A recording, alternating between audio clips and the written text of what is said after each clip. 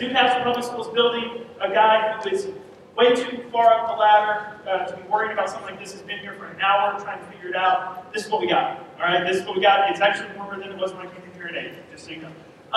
But there's this theory that body heat does warm up the building. I want to test that. If you're able-bodied, I give you permission for the next 60 seconds to literally run in this room. Everyone else needs to be moving. We need to get our heart rates above 100. If it's healthy, doctor prescribe. Above 100, because with the exhale and the body heat, I think you can warm it up 5 degrees. This is my theory. Ready? Go. 1 minute. I want you to run. Get out of the body and run. Actually go and move and get your heart rates up. You're not doing it well enough. Come on. This is for the good of everybody else. If you do this, it helps everybody else.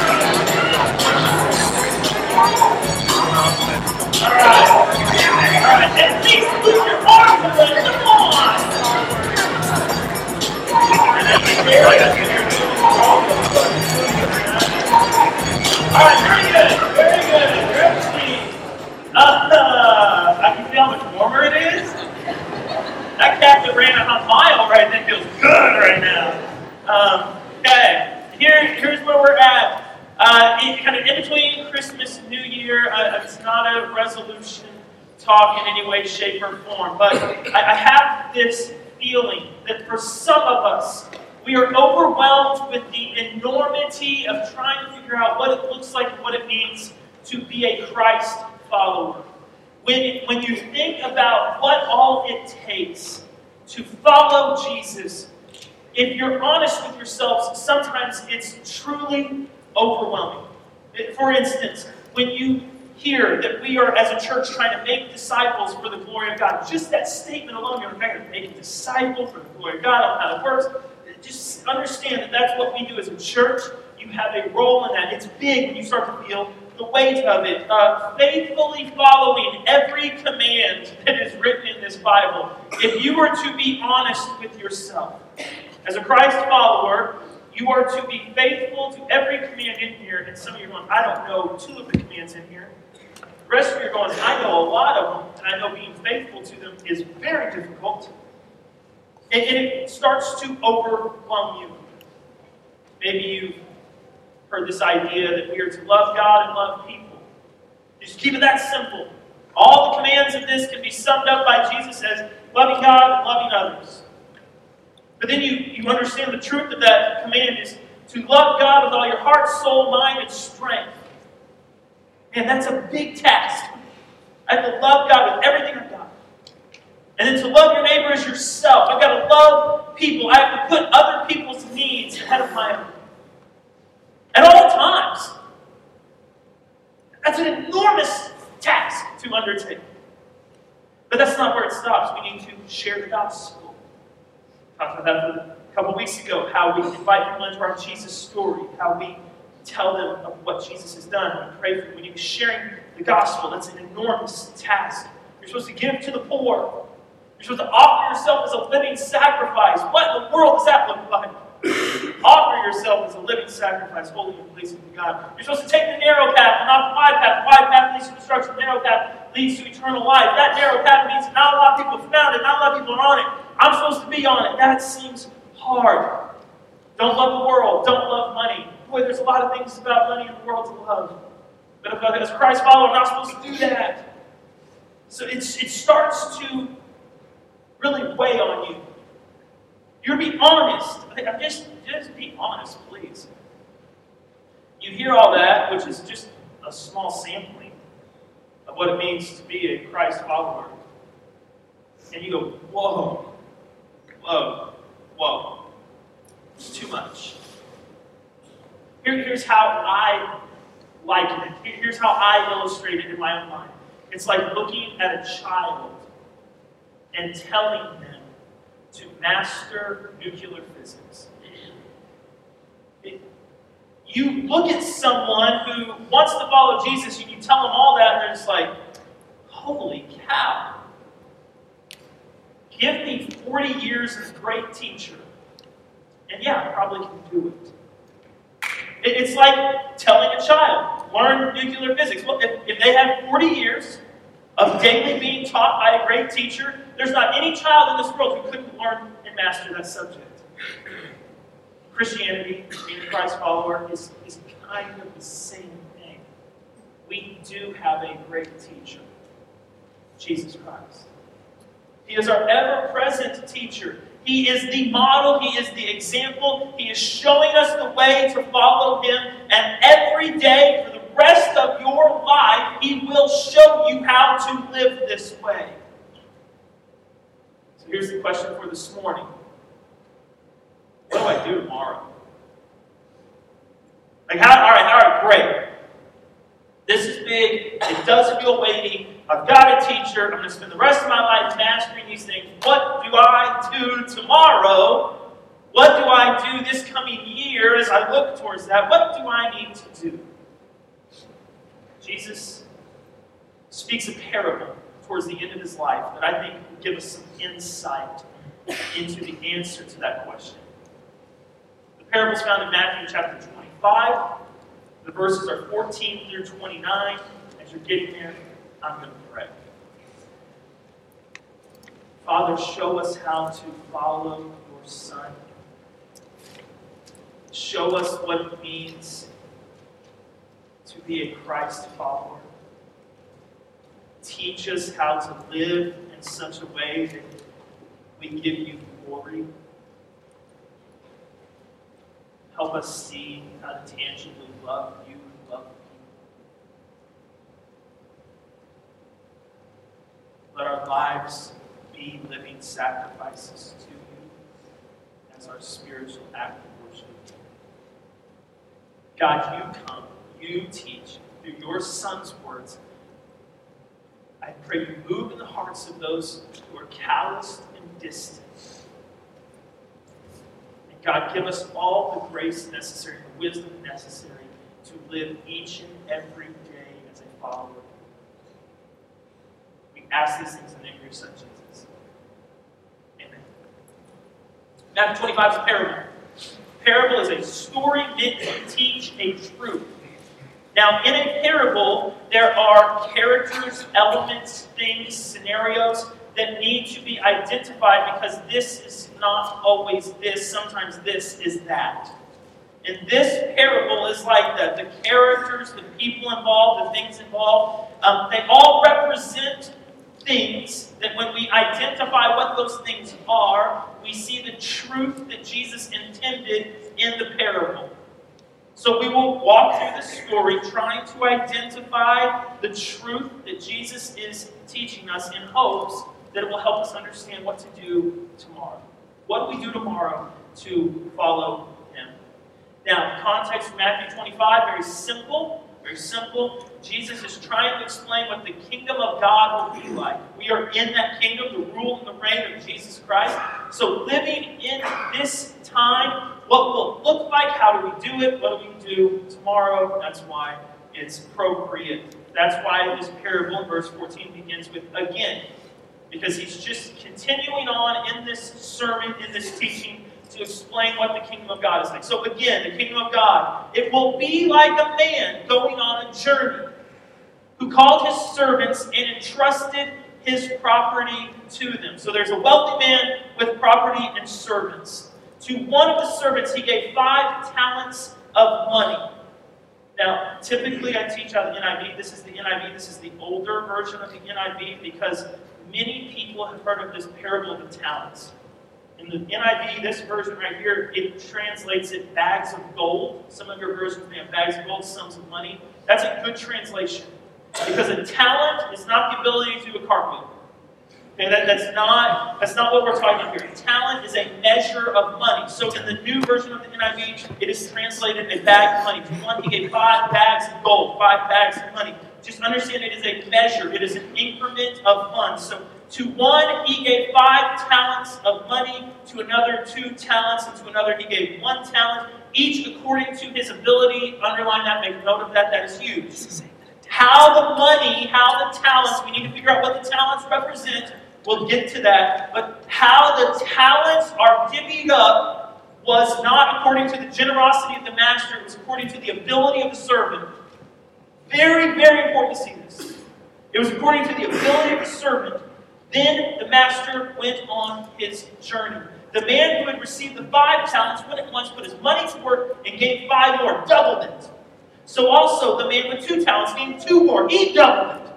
But the man who had received the 1 talent, he went off, he dug a hole in the ground, and he hid his master's money. 5, 10, 2, 4, 1 hole in the ground. You track me. Very important. After, verse 19, after a long time, we have no idea how long this is, but you can assume it's years. After a long time, the master of those servants returned and settled the accounts with them. The man who had received the 5 talents brought the other 5. Master, he said, you entrusted me with 5 talents. See, I gained you 5 more. His master replied, well done, good and faithful servant. You have been faithful with a few things. I'm going to put you in charge of many things. Come down and share in your master's happiness. Come and share in your master's kingdom. Come find joy in your master's kingdom. The man with 2 talents also came. Master, he said, you entrusted me with 2 talents. See, I gave you 2 more. His master replied, well done, good and faithful servant. You've been faithful with a few things. I will put you in charge of many things. Come and share in your master's happiness. Second, very important thing to note. Bring the master 10 talents. You need to come and share in his happiness. Share in his joy. You get praised. Bring the master 4 talents. Same reward. Very interesting. Less than half of the return, yet same reward. Very, very interesting. Verse 24, the man who received the 1 talent, he came. Master, he said, I knew that you are a hard man, harvesting where you have not sown and gathering where you have not scattered seed. So I was afraid. That's big. I was afraid. And I went out and I hid your talent in the ground. See? See, here's what belongs to you. For years I protected it. For years I sat on it. For years I made sure no one would steal it. I held on to exactly what you gave me. And now you come back to settle accounts, and here, I've protected it. I've done so good. I bring you back what belongs to you. His master replied, you wicked, lazy servant. Wow. He dug a hole. He remembered where the hole was. He went and redug up the hole. He didn't tell anyone about the hole. I mean, remember, there's a huge sum of money in the hole. He had his own little treasure. He's not lazy. He did a lot of work. You wicked, lazy servant. You knew that I harvested where I have not sown and gathered where I have not scattered seed. Well, then you should have put my money on deposit with the bankers, so that when I returned, I would have received it back with interest. Interesting here. The master would have accepted far less than a double return on his money. That's huge. We can see that what the master cares about is that we just do something with whatever these talents are. Take the talent from him. Give it to the one who has 10 talents. He now has 11. For everyone who has will be given more, and he will have abundance. Whoever does not have, even what he has, will be taken from him. Okay. That's the story.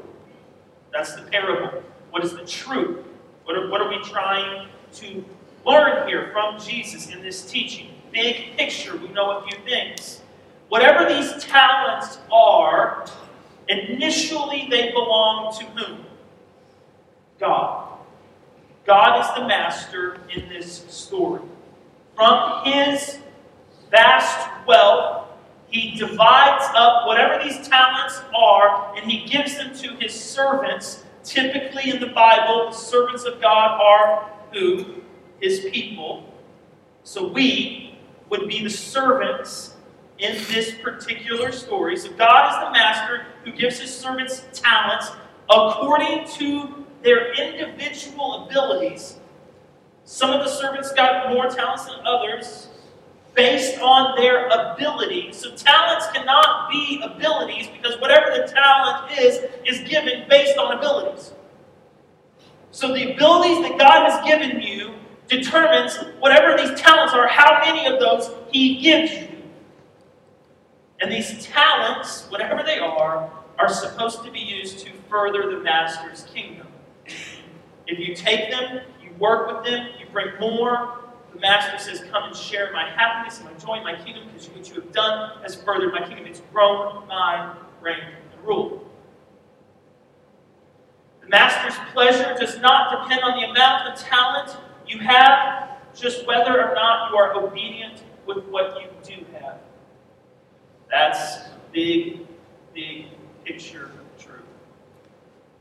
God's happiness with you, the servant, depends none on how much you bring Him, but simply whether or not you are obedient with the talents that He has given you.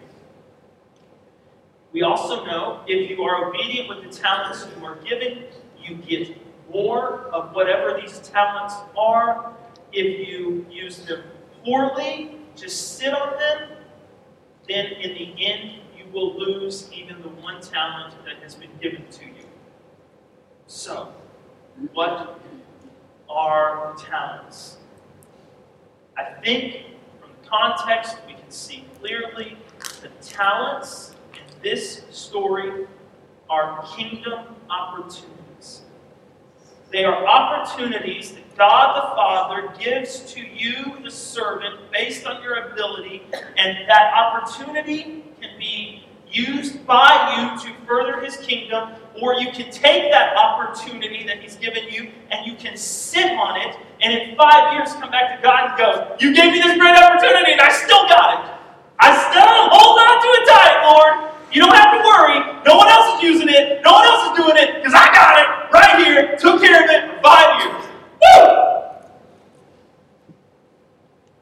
And at that point, God will look at you and say, give that opportunity to Him, because when I give Him an opportunity, He does something. Interesting. I think in Matthew chapter 25, talents are kingdom opportunities. So how do you live tomorrow? As a Christ follower, from this parable, how do you live tomorrow? I would say you need to live faithfully and obediently to the opportunities that God is giving you tomorrow. Individually, based on your own abilities, God has placed before you, from His immense knowledge, wealth, sovereignty, opportunities that are unique to you because of your God-given ability. He's given you those opportunities, and He's saying, will you be faithful and obedient to do something with that opportunity that will further my kingdom? When you look at it that way, it's not as daunting. It still is a big deal. So I got to wake up tomorrow, I got to be faithful and obedient with whatever opportunity is given. Oh, okay, what am I missing? But it's not as overwhelming. Because when you wake up tomorrow and you are faithful and obedient to the opportunities that God the Father has given you, you will love Him and love others. You will give to the poor and the needy. You will put others' needs ahead of your own. You will do all of those things that are commanded in here simply by being obedient to the opportunity that you have right before you. Now, here is the tripwire when it comes to this teaching. Some of you are 10 talent people, and some of you are 1 talent people. And for those of you who wake up tomorrow and go, my opportunity is to raise this kid. Oh, I love him a lot. But this guy over here is Billy Stinking Graham. He gets to go preach to 80,000 people at one time. I raise 1 kid to be a Christ follower. He converts 10,000 in an hour. Where is that fair? Let's just let him do his thing. He's a 10-talent guy. I'm a 1-talent person. Nah.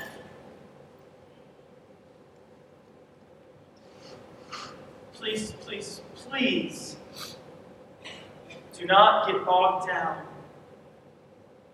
by the amount of talents or opportunities that you have. Because to those which much is given, much will be required. So, you really shouldn't be that jealous of the person with 50 opportunities in front of them. Because they've been given that. They have a much, much bigger task. But God, Master, looks and judges not based on how many talents, but on what you do with the ones you got. What do you do with your one opportunity?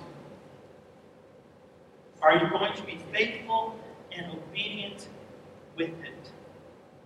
Right now, you all have opportunities. Some of you are like, you are talking. I think I understand what you're saying. But as I look at tomorrow, I don't know what I've got on my plate that's some kind of kingdom opportunity. So let me be very general at first, and then I'll try to be more specific.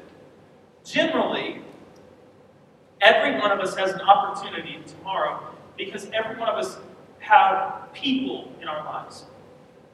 Children, family members, co-workers, neighbors, church people. Every one of us have people in our lives, and people oftentimes are the kingdom opportunity that you are given. To encourage, to love, to strengthen, to give, to share, to whatever. You all have people. People are oftentimes opportunities. I don't think there's anyone in here who is lacking a voice, but we all have a voice. And meaning this, you have a story. You have the ability to either build up or tear down with your words. Those are opportunities that you have. And you're going to be faithful and obedient with those words, or you are going to be disobedient with those words. And it matters how you choose to use them. And unless tonight is the night that the Lord takes you home, you have a life.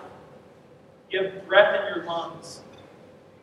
You've got that opportunity. You will wake up tomorrow, God willing, with the ability to spend that 24 hours doing basically whatever you want.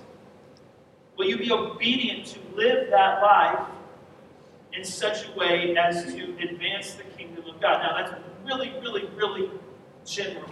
But I want you to understand that. Those of you who are sitting there going, man, I don't even know where to start. People, voice, and simply looking at the gift that is your life and realizing that just because you're breathing, there's opportunity in that. Start there. But let me help you be more specific. Ask yourself, what do you do well? What are the abilities that you have been given? How is God positioning you to be faithful and obedient to further His kingdom?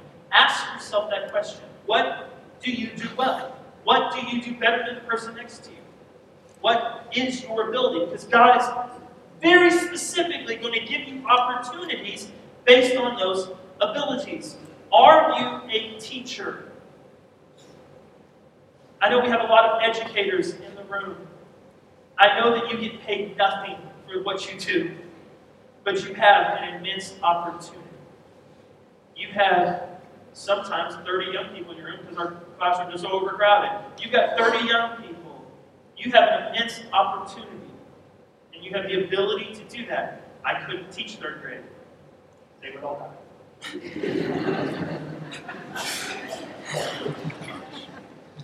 Some of you, you just have this ability. You're an entrepreneur. You're a businessman or woman. You touch something and it becomes gold. You have an idea and it comes to fruition. Do you not see that as an ability given to you by God? How are you going to be obedient to that gifting, to that ability to take advantage of the opportunities that God is giving you? Are you going to build your own kingdom, or are you going to build His? Because He's given you the ability to resource one or the other. Which one are you faithfully and obediently going to resource? Now, that's not me. I touched up and it kind of breaks. So I don't have that ability. Some of you, your hands can create. You're a craftsman, a craftswoman. You can build and create. How are you using that to further the kingdom? I mean, I don't want to point out one person, but everything that we do up here, we call in the same couple people. Because they have this ability to make things like this. They have the ability to make these, they have the ability to, and you're sitting there going, like, how's that a kingdom opportunity? It's absolutely a kingdom opportunity. It's a kingdom opportunity because of the ability that God has given. Some of you can just flat out cook. You can. The microwave is like a simple thing to you. I will make it from scratch and it will be awesome. And I know some of you are just like, where is he going with this? Like, how does cooking further the kingdom of God? I'll ask you that question. How does cooking further the kingdom of God? I bet if you can do it, you have an opportunity in front of you to further the kingdom of God. Some of you are amazing organizers. Some of you are simply ralliers of people. Now, I am one of those and not the other. Care to guess? I can rally people. Put me in front of a large crowd. I will motivate them to do whatever. Tell me to organize then whatever I just rallied them to do.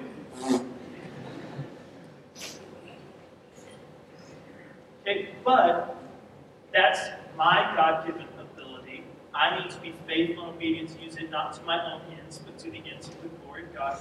And then there are people who were created to come along on the backside and to organize and to structure and to give bones to crazy people like me. Maybe you're just flat out brilliant. Was it cool having Nick back up here? That was fun. That was yesterday at 4 o'clock. He's packing boxes. I was like, you don't have to play tomorrow. I'm going to be here anyway. You know, and so Nick is a brilliant man. He has the ability to learn anything. It very much frustrates me. He can learn anything. Do you know how obedient he has to be with that kid? I mean, he literally can learn anything. How is he being obedient to God with that mind that he's been given? Some of you can write. Words just come out on paper, and you can literally leave truth for the generations to come simply by the words that you write. Have you ever seen The Baby Whisperer? It's not a show. I'm talking about that woman or man that can just raise kids. It's just like, how do you do that? How do you do that? It's a gift. It's a God-given ability. For those of you in the room that can just flat out raise kids, understand that that is a gift given to you by God, and the way that you use that matters. Can you sing? Can you solve problems? I made this list in like 30 seconds. I could literally sit up here all day trying to dig down and say something that will trigger you. And you'll go, oh, okay, yeah, okay. That's what I do. Yes, absolutely, I can do that. As the band comes back up here, though, I need you to wrestle through this list. I need you to make sure you add to that the things I've left off that are the abilities of you, because they're God-given. And those of you who are just multi-talented understand that that means you have a much bigger responsibility. But are you being faithful and obedient to the opportunities that God has given you based upon your abilities? Are you using them to build your own kingdom, to build your own family, to build your own empire? Are you using them to do that? Or are you using them to further the kingdom of God? When you wake up tomorrow, you need to ask yourself that question. What opportunity do I have today based upon my God-given abilities? And am I going to be faithful and obedient to do something about it? Because in the end, the master will come back and he will settle those accounts. And here's the beauty of the sovereignty of God, church. He's going to get done what he needs to get done to get his glory and to complete his task on this earth. Do you see it? Because if one of you just refuses to do what he's calling on you to do, eventually he's just going to take that opportunity and throw it to the person who will. So his is going to get done. Like, this isn't one of those things of, if you don't wake up tomorrow and do this, the kingdom of God is going to fall flat on its face. That's not how the kingdom of God works. It has a sovereign God overseeing all of it and orchestrating all of this. So that's not how it works. This truly is about you, and simply about you, and whether or not you will be obedient to the opportunities that you have been given by God to further his kingdom. I would encourage you to take the next few minutes to just process through all this. I would encourage you, if you know what your opportunities are, to bathe them in prayer. To ask the sovereign God of the universe, the master of this whole kingdom, to ask him for the grace and the wisdom and the strength to do what it is that he's asking you to do. To wake up tomorrow and to be obedient to what he's calling you to do. I would strongly encourage you, Russell.